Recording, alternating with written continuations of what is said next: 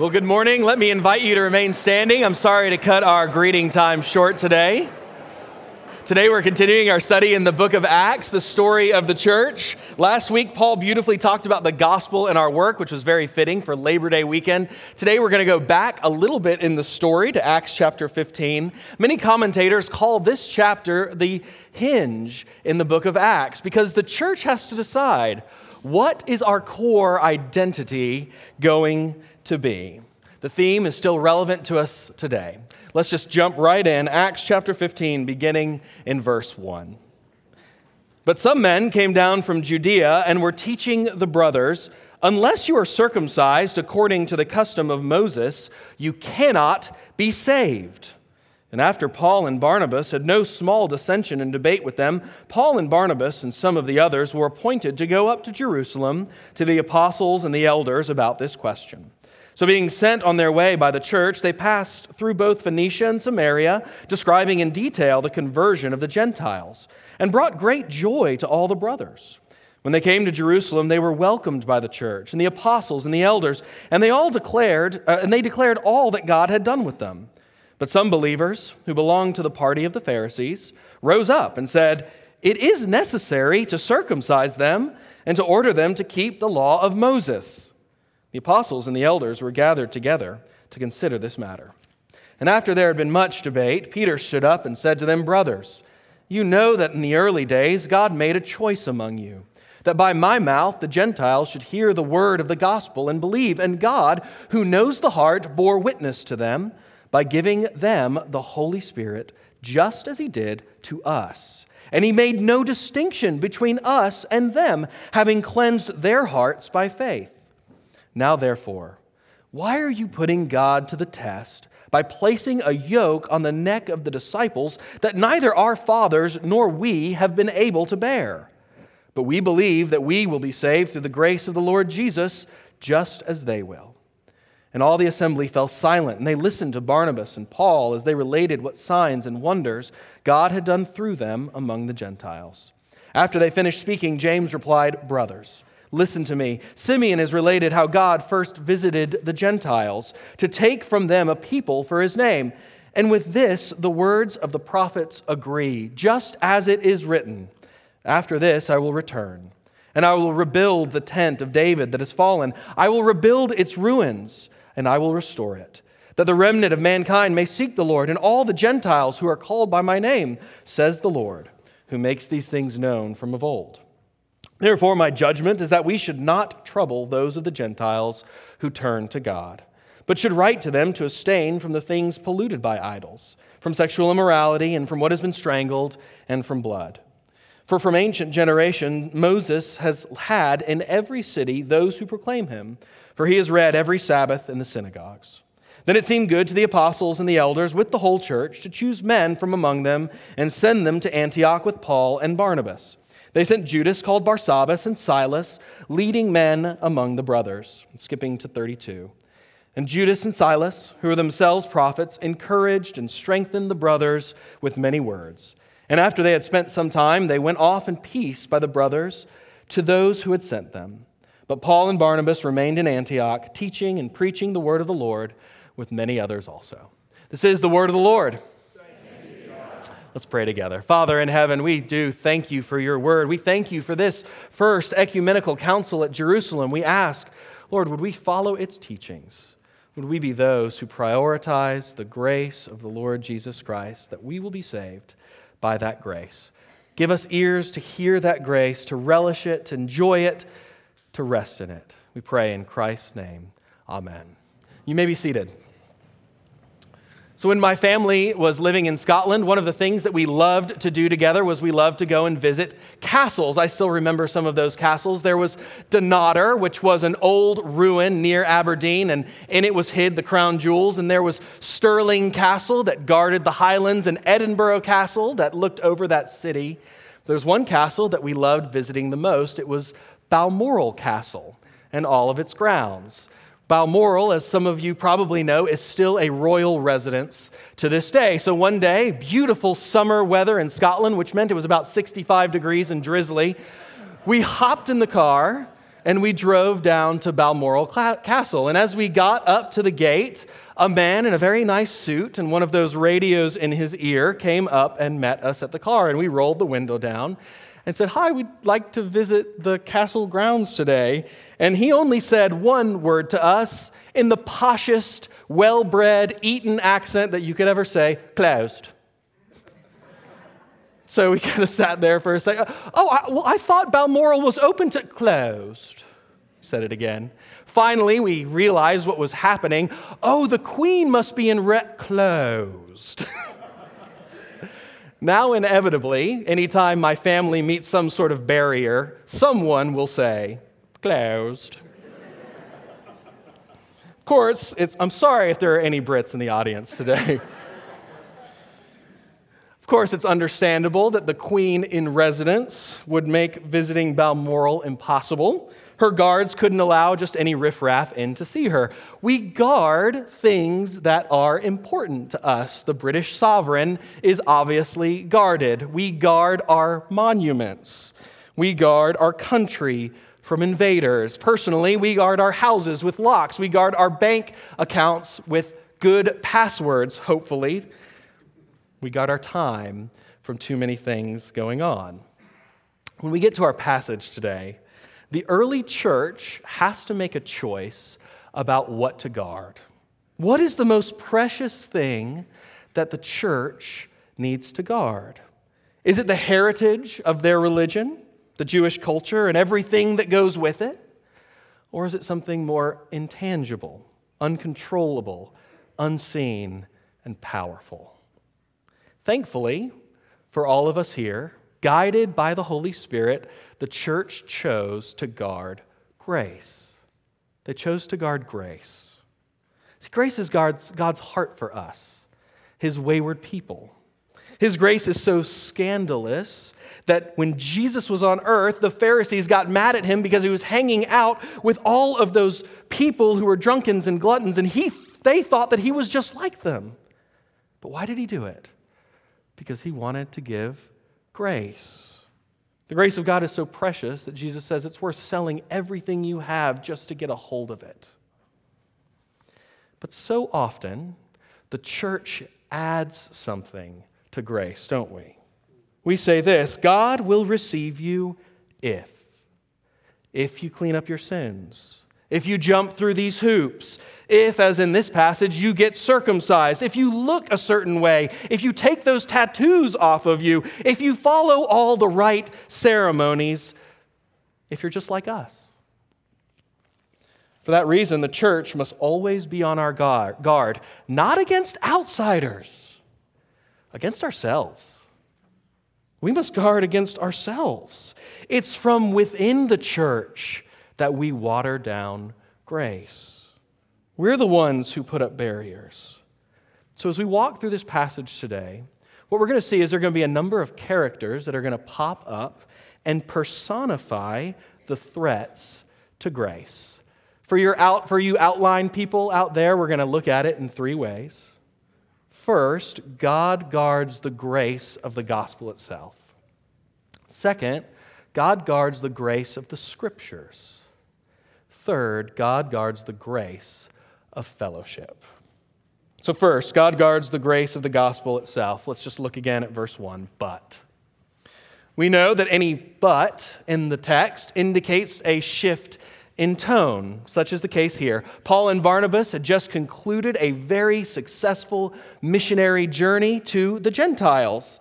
The Gentiles were coming to faith en masse from Cyprus and Pisidia, Iconium and Lystra. Paul and Barnabas are on a high.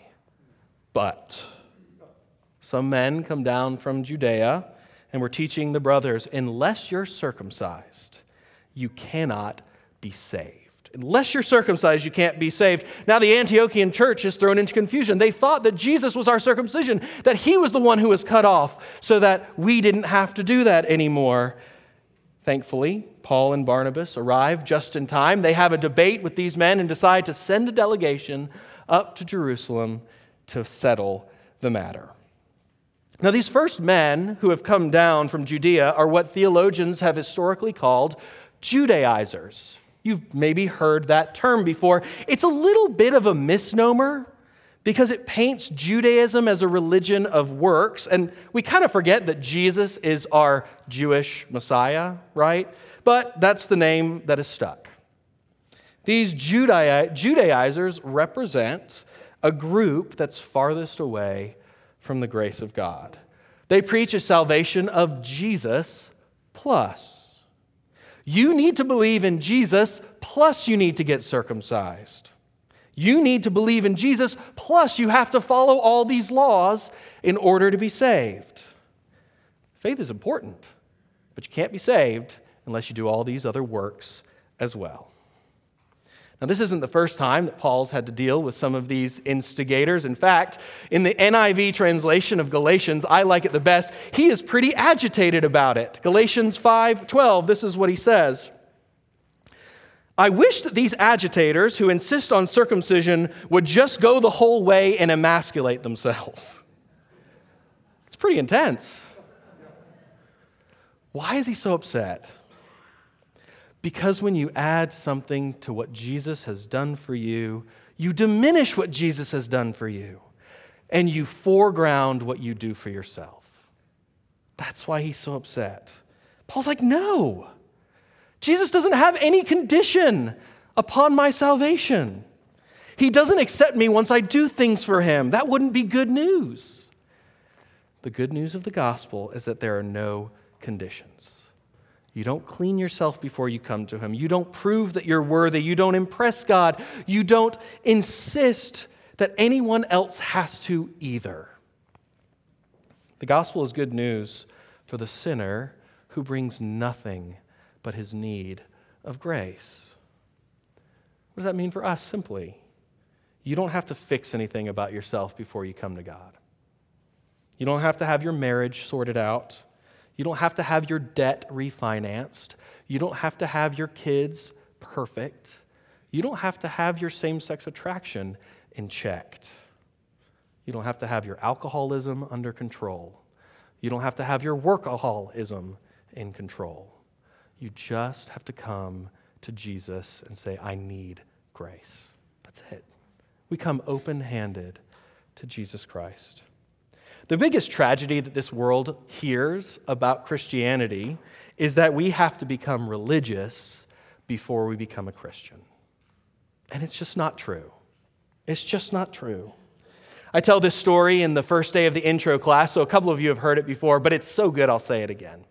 In the early 1900s, there was a tightrope walker named the Great Blondine. The Great Blondine was such an incredible trapeze artist or tightrope walker that he would string a rope across Niagara Falls, and he could walk across Niagara Falls without any aids, up to 40-mile-an-hour wind just blowing like crazy. No big deal. The Great Blondine had it covered. He would perform other tricks. He would bring like a wheelbarrow with a bunch of stuff in it and take it across. He would bring a frying set and fry an egg and eat it in the middle of Niagara Falls on a tightrope.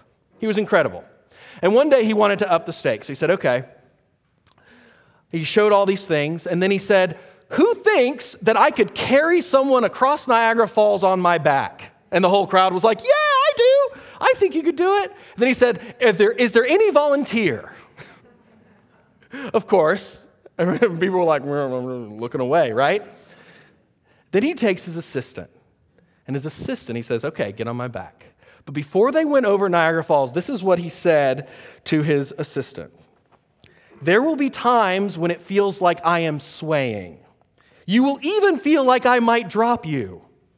But if you try to steady yourself, if you try to save yourself, it will throw me off balance and we will both tumble to our deaths. Don't try to steady yourself. We will surely make it across alive. Now, amazingly, against every fiber of his being, the assistant just held on, and the Great Blondine brought them both across unharmed. It's Jesus plus nothing that's going to get you to safety. It's Jesus, him alone. He's the only one who can save you. You don't add to it. And if we try to add to it, we lose it. That's the grace of God that we need. It's the gospel in our hearts. It's the foundation for our lives. It's what we need to wake up with every morning, believing God accepts me because of Jesus, and what we go to sleep with every night. It's our hope. Don't add anything to his work. Just trust the good news. He'll bring you home. The next challenge to God's grace comes from some well-known antagonists. Peter and Barnabas and the Antiochian appointees, they go up to Jerusalem. They're talking, and most people are really excited, but then some people that we know, some old friends, verse 5, the Pharisees, are a little unsettled. The Pharisees, you might remember, are the strictest adherents to the law of Moses, but there's something really important about them. Look at what the Holy Scripture calls them. Believers. They're believers. They truly believe in Jesus. This group isn't against Jesus. They've come to believe him, and so they're not exactly like those Judaizers. In fact, they believe in law observance, they just don't believe it's necessary for salvation. And they actually make a rather good biblical argument. It's a good biblical argument. I'm saying this: once you become a believer, shouldn't you still follow God's law?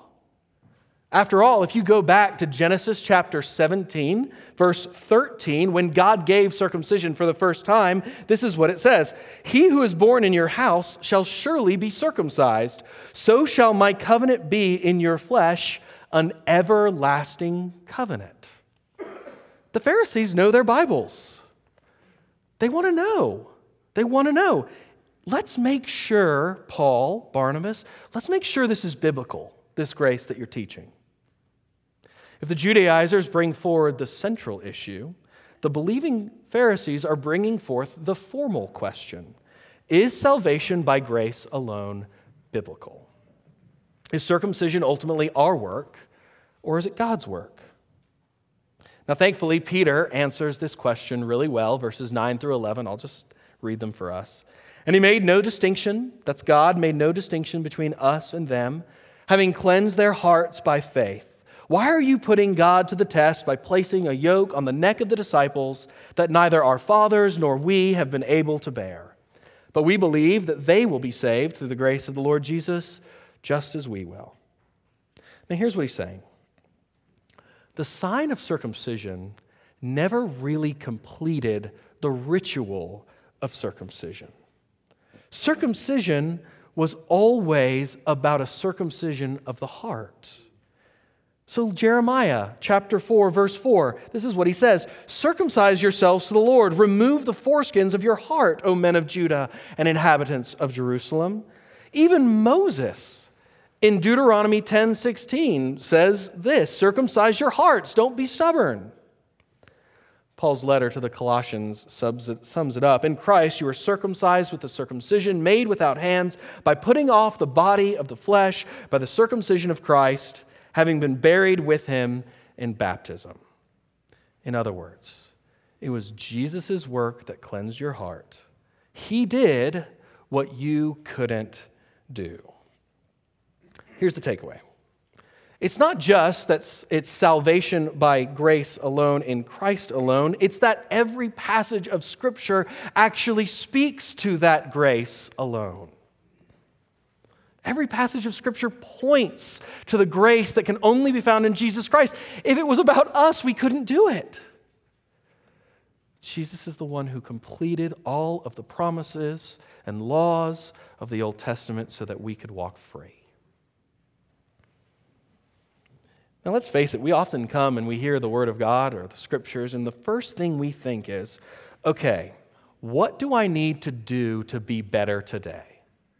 Right? We come to church and we hear the Word preached and we think, okay, how can I be better? How can I grow? That's not a bad thing to ask per se, but it's not the first thing we should ask when we come to the Scriptures. Not what do I have to do?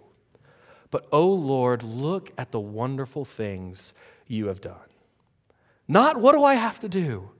But God, look at the wonderful things that you have done. Look at verse 12. The assembly starts to get it. They all fall silent. Then they listened, not to what Paul and Barnabas had done. What does it say? They listen to the signs and the wonders that God has done through them. Grace is that constant reworking of our lives from what do I have to do to look at what God has done. And it changes the melody of your life. Like, it's a bad melody in my life when I'm always beating the drum of this is what we've got to do. You know what a good melody in your life is? Not performance, but praise. That's a good melody in your life. Where every day you wake up and it's praise first, not performance first.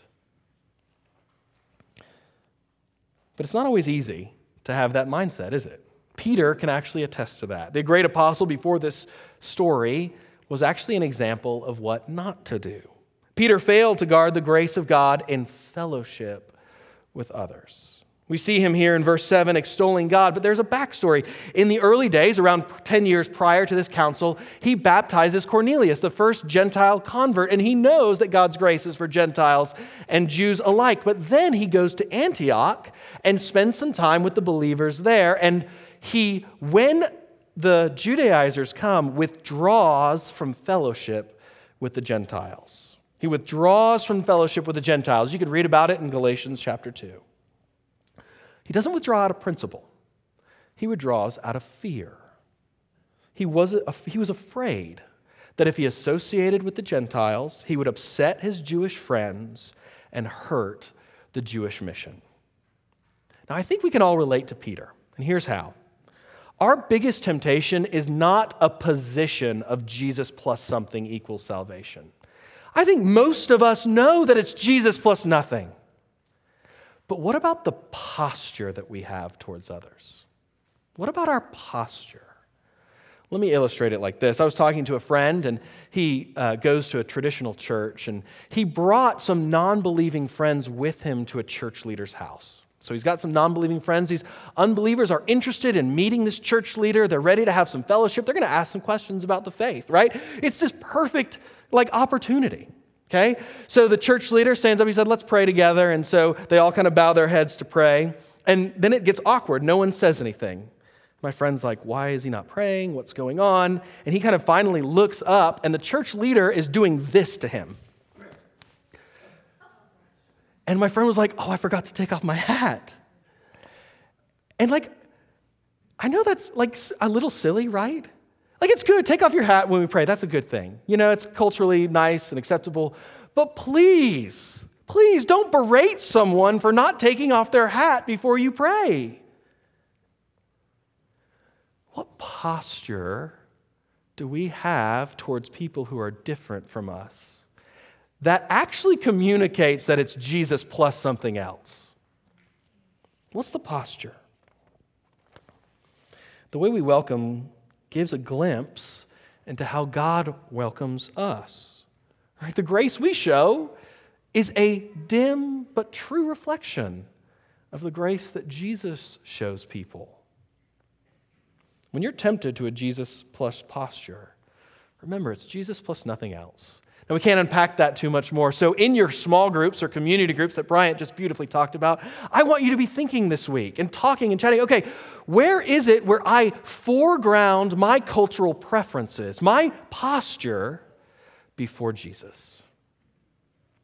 James then concludes the proceedings in verse 13. He's the brother of the Lord, the chairman of the assembly. He speaks the final word. He says something really beautiful.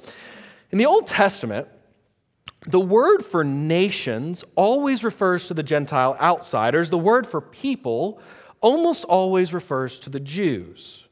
So, for instance, Deuteronomy 14:2, you are a people, Jews, holy to the Lord out of all the nations, Gentiles. On the face of the earth, the Lord has chosen you as his possession.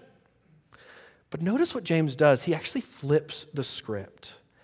Simeon, foregrounding his Jewish name, has related how God first visited the Gentiles to take from them a people for his name.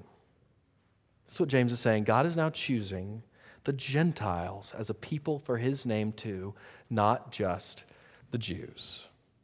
James guards the gospel of grace. And he backs it up with some scripture in 16 through 18. He guards the grace of the scriptures. Finally, James writes a judgment, verse 19. We should not trouble those Gentiles who turn to God. Now, that is, they don't need to get circumcised. And then he goes on, this is a kind of a difficult verse here, verse 20. But in my opinion, the best reading of this is that James is asking the Gentiles to abstain from four things: things polluted by idols, sexual immorality, food strangled and with blood in it, as a representation of the Levitical holiness laws of chapters 17 and 18 in Leviticus. Okay, so let's break that down. Here's what he's saying. Gentiles, you're right. You don't need circumcision or anything else to be a Christian. But I now don't want you to think in terms first of salvation. I want you to think in terms of fellowship. Your Jewish brothers and sisters have been following God's holiness laws for generations. Love them well. Embrace some of their customs so that you can eat together and be in fellowship with one another. James guards the grace of fellowship. Now, this is one of God's great ideas. He's got a lot of them, but it's one of them. Christianity not only can, but should be translated into a bunch of different cultures and languages. I had the great privilege of going to a Nigerian wedding a number of months ago. It was nothing like a Western wedding, and it was bathed in the grace and beauty of God. It was a beautiful experience. John Stott says this: from our later perspective of church history, we can see the crucial importance of this first ecumenical council held in Jerusalem. Its unanimous decision liberated the gospel from its Jewish swaddling clothes into being God's message for all humankind, and he gave the Jewish Gentile church a self-conscious identity as the reconciled body of God. Let me end with this. Look at all these different people. There's a bunch of different people in this passage, right? When grace and God's grace is operative, it takes all of these different people and it moves them closer together and binds them together in unity, right? After prayer and sharing and seeking the Spirit, these Pharisees, the theological sticklers, the Presbyterians, they're rejoicing in what God has done. That Peter, the one who withdrew from the Gentiles, is now the first to defend their inclusion. And then, instead of sending a group of people who are Judaizers from Jerusalem to Antioch, they now send two prophets and leaders in the church, Judas and Silas, not to discourage Antioch, but to encourage Antioch. Finally, that wonderful apostle, that bull-headed apostle, the inflexible Paul. We don't read it yet, but in the very next chapter, he takes Timothy as an apprentice and then circumcises him. Not because he needs to circumcise him for salvation, but because he knows that if he submits to this ritual, it will aid his mission to the Jews. If even the inflexible Paul can grow, surely there's hope for the rest of us, right? Dear friends, guard grace. Guard the grace of the gospel. Guard the grace of the scriptures. Guard the grace of fellowship with one another. Let's pray together. Father in heaven, we thank you for your word. We ask, Lord Jesus, would you come by your Spirit and help us? Help us to be a people of grace, not just in our position, but also in our posture. Do this, we pray, for your sake, for the sake of the gospel to go forward to the nations. We pray these things in Jesus' name. Amen.